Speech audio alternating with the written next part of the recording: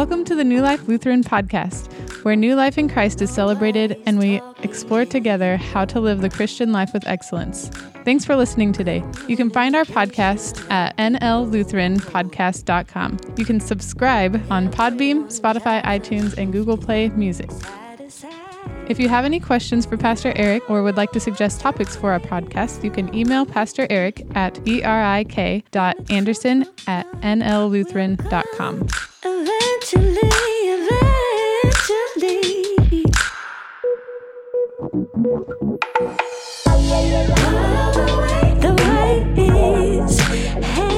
Well, today we're going to continue on our sermon series called Credo.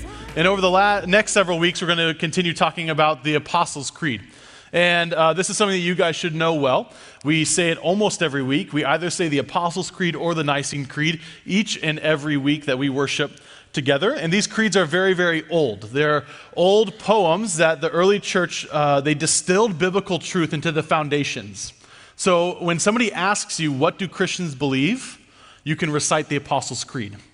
That's the idea, is that you know exactly what the Bible teaches about God, about Jesus Christ, and about the work of the Holy Spirit. So 2 weeks ago, we started with the first article, I believe in God, the Father Almighty, creator of heaven and earth. We talked about how each of us are created by God, how we are given an identity and a purpose in God's work in us. And then the second article that we heard last week was, I believe in Jesus Christ, his only Son, our Lord, and we talked about how God pursues us and how God saves us through the work of Jesus Christ. And so today, we're going to continue our conversation, and we're moving on to the very first phrase of the third article, and it says this: I believe in the Holy Spirit.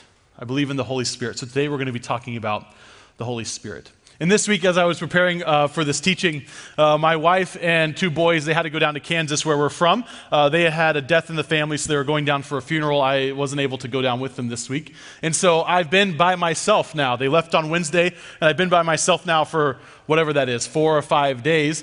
And you husbands, you probably know, and you know, you wives too, you know that when you're by yourself, it's kind of nice, isn't it? It's kind of nice to have a couple days where you can be home by yourself and you can get some things done, right? Where you're not, I don't know if you guys remember when you had young kids or if you have young kids now, really like you get home from work and it's like you have to be on the entire time. Because those kids, they need your attention. They need you to be with them, playing with them. And really until they go to bed, you don't get any time to yourself. You don't get any time to work on things around the house. So you really only get a short window after they go to bed and when you go to bed to get anything done. Anyway, so it's nice to have a few days by myself. And so when my wife realized, when she got the news that a family member died and knew she would have to go down to Kansas, she went into she goes into this mode where she's just getting things done, like super task-driven, very productive. And I said, Sarah, honey, don't worry about it. Don't stress out. Don't try to clean up the kitchen, clean up the house. I'll clean, okay? You're going down there. I'm staying here. Just pack up. And you can go and don't worry about anything. I'll take care of everything while you're gone. I'll clean up the kitchen, I'll clean up the house, I'll shampoo the carpets. We have a couch that you can take apart. And of course we have a 3-year-old and 1.5-year-old, so our couch is disgusting. It's disgusting. So I was like, I'll take it apart and I'll wash it really well and I'll take care of it. Anyway, so Sarah and the boys left and I was home by myself and I got a lot of those projects done. But I don't know if you guys do this too, but when I start a project, I plan it all out. I know exactly what I'm going to do. I get started on that project and I work through the process and I get about 90 or 95% done. And it's almost complete, and for some reason, it's really hard just to finish that last 5% of the project. Do you guys know what I'm talking about here? I call these 15-minute projects, where it's like, oh, I can finish that project if I just do it for about 15 minutes. We have another 15-minute project in our house. I renovated our master bedroom, and the process that it was before Ambrose was born, we had this nasty asbestos tiling from the 70s and this built-out closet that was taking up a quarter of the bedroom. And so I ripped all of that out before Ambrose was born. That was 1.5 years ago now. And finally, about 1 year later, I got the walls painted and the ceiling finished. Danny actually helped me finish the ceiling. But the ceiling was finished, got the new light fixture in, the walls are painted, everything looks great, and there's only one step left, is I need to put trim around the top of the ceiling. And it's been several months now since I've needed to put trim on the ceiling. And it would not take that much time to go to Menards and get the trim and put it on the ceiling. But for whatever reason, right, you get to that last 5% and it's just, that's the hardest part, right? Is that last 15-minute project. And so I tend to do this a lot. Maybe you guys have the same experience where you leave these kind of 15-minute projects around. You get almost finished and then it's just hard to get that last one or two things done and finished it. Well, I have several of these projects still in the house that I was given a list, and now I still have several 15-minute projects around the house. And as I was preparing for this sermon, I was thinking, man, the church also has some 15-minute projects. Not just our church, New Life, but the church in general has some 15-minute projects that we've left undone. And I was thinking about this especially as a Lutheran church. For those of you who grew up in the Lutheran church or have attended New Life for a long time, you know that us Lutherans, we have salvation figured out. That we are saved by grace through faith. In the last 2 weeks, we've talked about God has created us and God has saved us, and we know this really well. We are so confident in the work of Jesus Christ. We know that we are saved by God's grace. That we are helpless before God, but his overflowing love has brought us into his family, and he has saved us. What we're not so good at is the discipleship thing, the back half of salvation. We know that we're saved, and then we just stop. There's nothing more.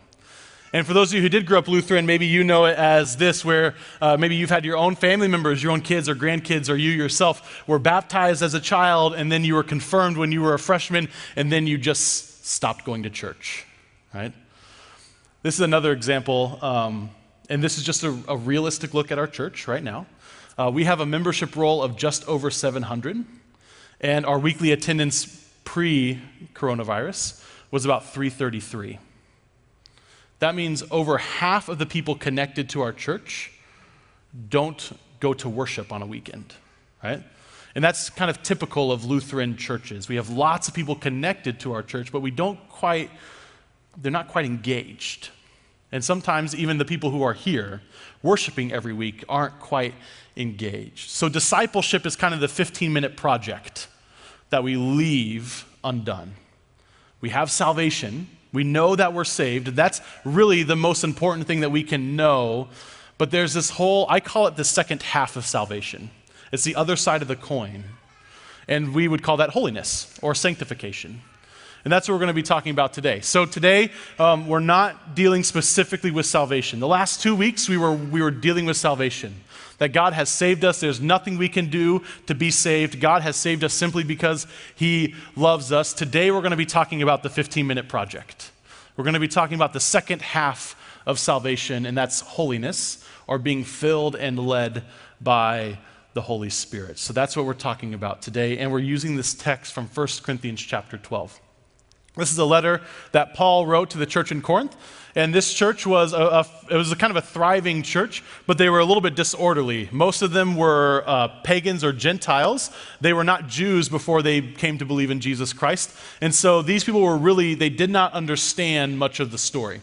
And so Paul had to do a lot of work of teaching them the Christian story, of teaching them the Jewish story, that Jesus was the Jewish Messiah and that Yahweh is the one true God. The God of Jesus Christ is the one true God. And so they were kind of disorderly. They were filled by the Holy Spirit. They were doing their work, but there were some things that they just weren't quite getting right. They thought that because they were free in Christ that they could continue to sin or actually increase their sin. And they kind of said that the Holy Spirit was leading them into some of these sins, and Paul had to do some correction. So Paul spends a lot of time talking about the Holy Spirit in 1 and 2 Corinthians, and this is one passage about gifts, about the Holy Spirit empowering individuals to do certain things. And this is what he says. Brothers and sisters, I don't want you to be ignorant about spiritual gifts. You know that when you were Gentiles, you were often misled by false gods that can't even speak. As I mentioned, many of these folks were pagans or Gentiles before they became Christians, and so they worshiped the Greek gods. And what they would do is that they would have to make all these sacrifices to Zeus and Athena and Artemis and all of these different gods. And in the Greek system, the gods really didn't communicate with people. They had these oracles that could predict the future, but there wasn't really a mechanism where the gods could tell you exactly what they wanted for you. And so you would make these sacrifices and you just kind of hoped that the gods would look favorably upon you. You just kind of hoped that you would have good luck. So you made all these sacrifices, but you were never really sure what the gods thought about you.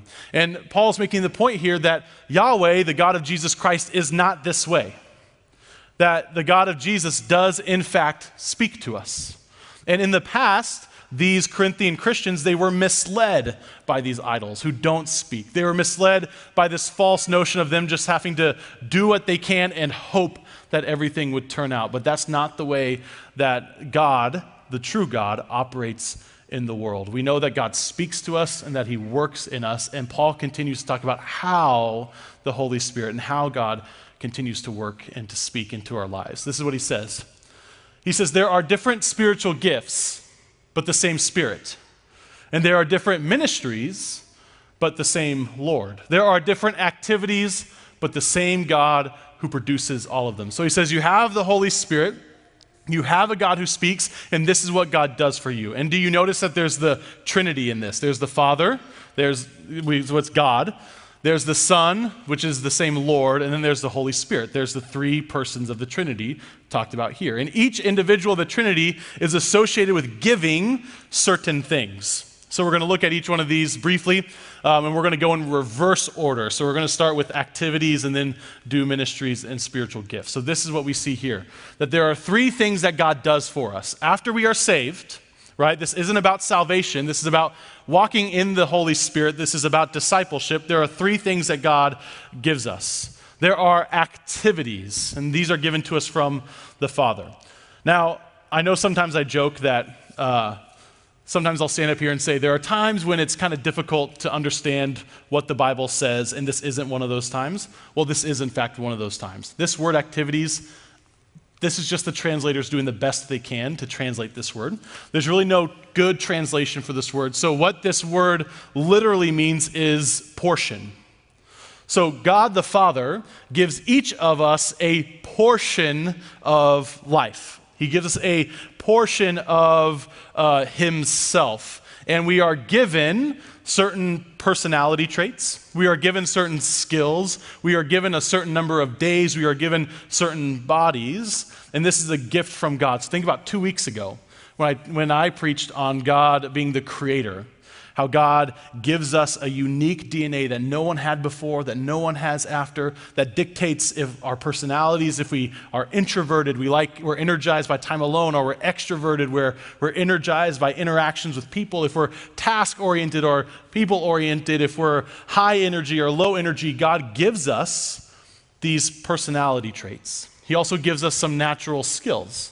Some of us are just more naturally athletic than others. Some of us are shorter than others. Some of us are taller than others, bigger, smaller. He gives us these portions. And these are gifts from God that he has given us to operate in the world. That's what this activities is. See, activities isn't a very good word for that, but there's really no good word. But it's the word literally is portion. God has given you. He's given you the way that you think and the way that you look and the way that your personality works in the world. He's given that to you. If you want to think through that a little bit more, you can go back and listen to the sermon from a couple weeks ago. Then he says that there are many ministries, but the same Lord, the same Jesus Christ who gives the ministries. And this is calling. This is ministries as ways to serve. So each and every one of us is in fact a minister. We are all called to serve in different ways. If we're a child, that's how we're called to serve. If our parents are still alive, we are a child. If we're married, that's how we're called to serve, is to serve and love our spouse. If we have children, we're called to serve as a parent. If we have brothers and sisters, we're called to serve as a brother or sister. We're also called in different ways. Some of us are really, really interested in technology, and so we serve in the tech booth or whatever. Some of us are gifted in, we're called to serve in areas of leadership or planning or strategy. So we serve on the ministry team or the fellowship team or the leadership team, or the fellowship team, or some other way. God, or the Lord Jesus Christ, he calls us to different ministries, different ways that we are to serve. So in your life, there are areas that God is calling you to serve. And it may be as simple as your relationships with your family, or it can be serving in the church or out in the world somehow. So some of us are called to serve in politics, so we're on the city council or we're state representatives, those types of things. We're called to serve in lots of different ways, and those things are from Jesus. He gives us things to do, activities and ministries to do. And then the last one is the spiritual gifts of the Holy Spirit. And in the most simple form, spiritual gifts are things that the Holy Spirit gives us, abilities that he gives us that are outside of our normal operating procedure. So outside of what we would normally do or say or think, the Holy Spirit actually gives us certain gifts. And there's a lot of gifts that the scripture talks about. We're not going to be able to talk about them all. There are 9 that are listed here. And this isn't a complete list of all the spiritual gifts. This is just a selection of them. And Paul's point here in this passage is not to encourage you or to get you to pick a gift or choose a gift that you think that he has given you. That's not the point. The point is that he has given you things to do. He's given you abilities to do, and you should be serving, and we'll talk about that in a little bit. But these are some of the ways that you might find yourself operating in the Spirit that are outside of your normal standard operating procedure. For example, there is the gift of words of wisdom. So a way that you might think through this, if there are moments in your life where someone comes to you for some kind of counsel, if they come to you and they have a hard decision to make, or if they have lost a loved one and you somehow are able to give them wise counsel or able to comfort them, and you get done with that conversation, you say, I have no idea what I said or how I said that, but it just happened. That might be a spiritual gift of wisdom. That you can get through a conversation and you're like, I have not thought through this before, but it came out of my mouth. That might be the spiritual gift of words of wisdom. There's also the spiritual gift of words of knowledge. This can be as simple as being able to pick up on new things very quickly. So if you're someone who learns very easily, you might have the gift of words of knowledge. Also, if you seem to just know things about people or have impressions about people before you get to know them, that might be the spiritual gift of knowledge. The Holy Spirit may be giving you knowledge that you shouldn't necessarily have. Things that you haven't studied, things that you haven't done, and you're able to know things about others or know things about the world without necessarily doing all the research yourself. That might be the gift of knowledge. There are other gifts too. The gift of faith, this would be if you, through thick and thin, you have faith that God is caring for you, that he loves you, and you know that God has you and is protecting you. That might be the gift of faith. If you're kind of unflappable when the going gets tough, that might be the gift of faith. Some people have the gift of healing where they're able to pray for healing and people are miraculously healed. The gift of miracles, being able to pray for certain things and it happen. The gifts of prophecy, which is God's truth in God's time. So if you're able just to pull up scripture without really knowing where it comes from, if you're able just to speak scripture, that's a pretty common way that prophecy displays itself. There are gifts of discernment, discerning the spirits. This happened to me when I was a young pastor. My first church hired me when I was 23, and I was a senior pastor. I don't know why they hired a 23-year-old, but I walked into this church, and there was some serious dysfunction, and there was one individual that was connected to this church that was really unhealthy, and I think that the enemy was working through this individual. And the first time I met them, I thought, this person is dangerous, and I need to be on guard when they're around.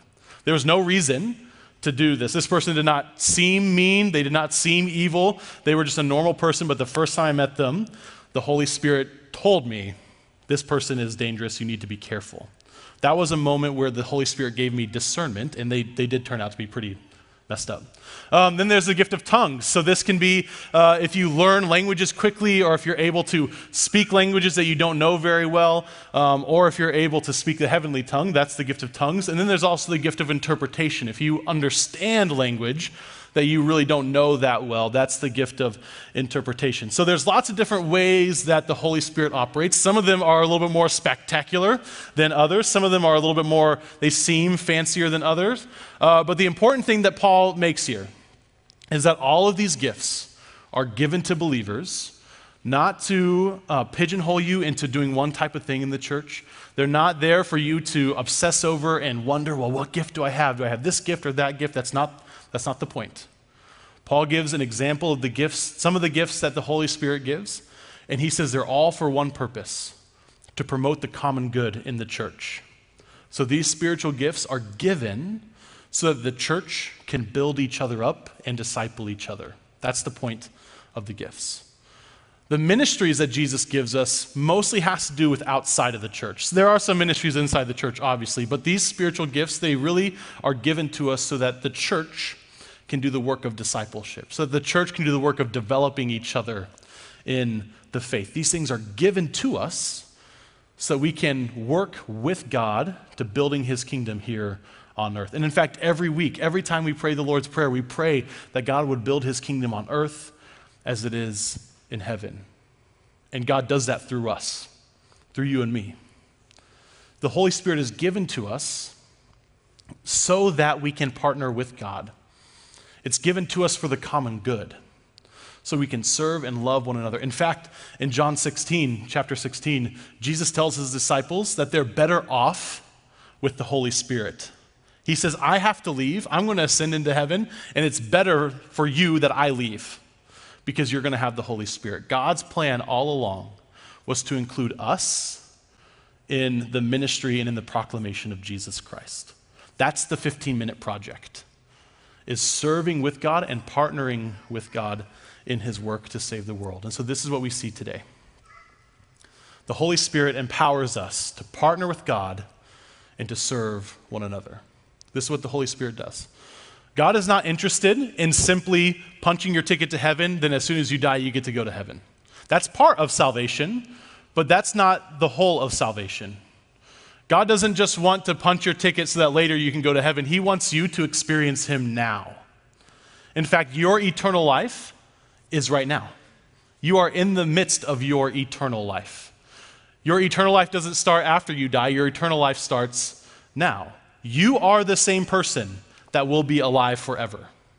You are the same person that will be resurrected on the last day and live with God forever. Your eternity is right now. You're in the middle of it. And God wants you to take part in that. And there is so much more for you than simply knowing you're going to go to heaven when you die, which is why he gives us the Holy Spirit. And he gives us the confidence and the courage and the love and the compassion to serve each other and to serve the world, to build each other up, to help each other know him better, and to help each other serve the world so that they can know him as well. This is what God wants for us. He's not interested in spectators. He wants partners. He wants you to partner with him, to work with him, to labor beside him. In fact, he's going to work through you. You're his plan to save the world. You're his plan to proclaim Jesus. You're his plan to clothe the naked and to feed the hungry. You're it. I'm it. We're all in this together, and he's using us to serve and to love and to save the world. That's the 15-minute project. So let's not leave it undone, right? If we have some 15-minute projects around our house, that's okay. God will forgive us for not putting trim up around our master bedroom after we paint it and get the ceiling done, right? That'll be okay. But let's not leave this 15-minute project undone, because God is inviting us to live in such a better headspace and such a better heart space, to know him and to know his peace and to work alongside him.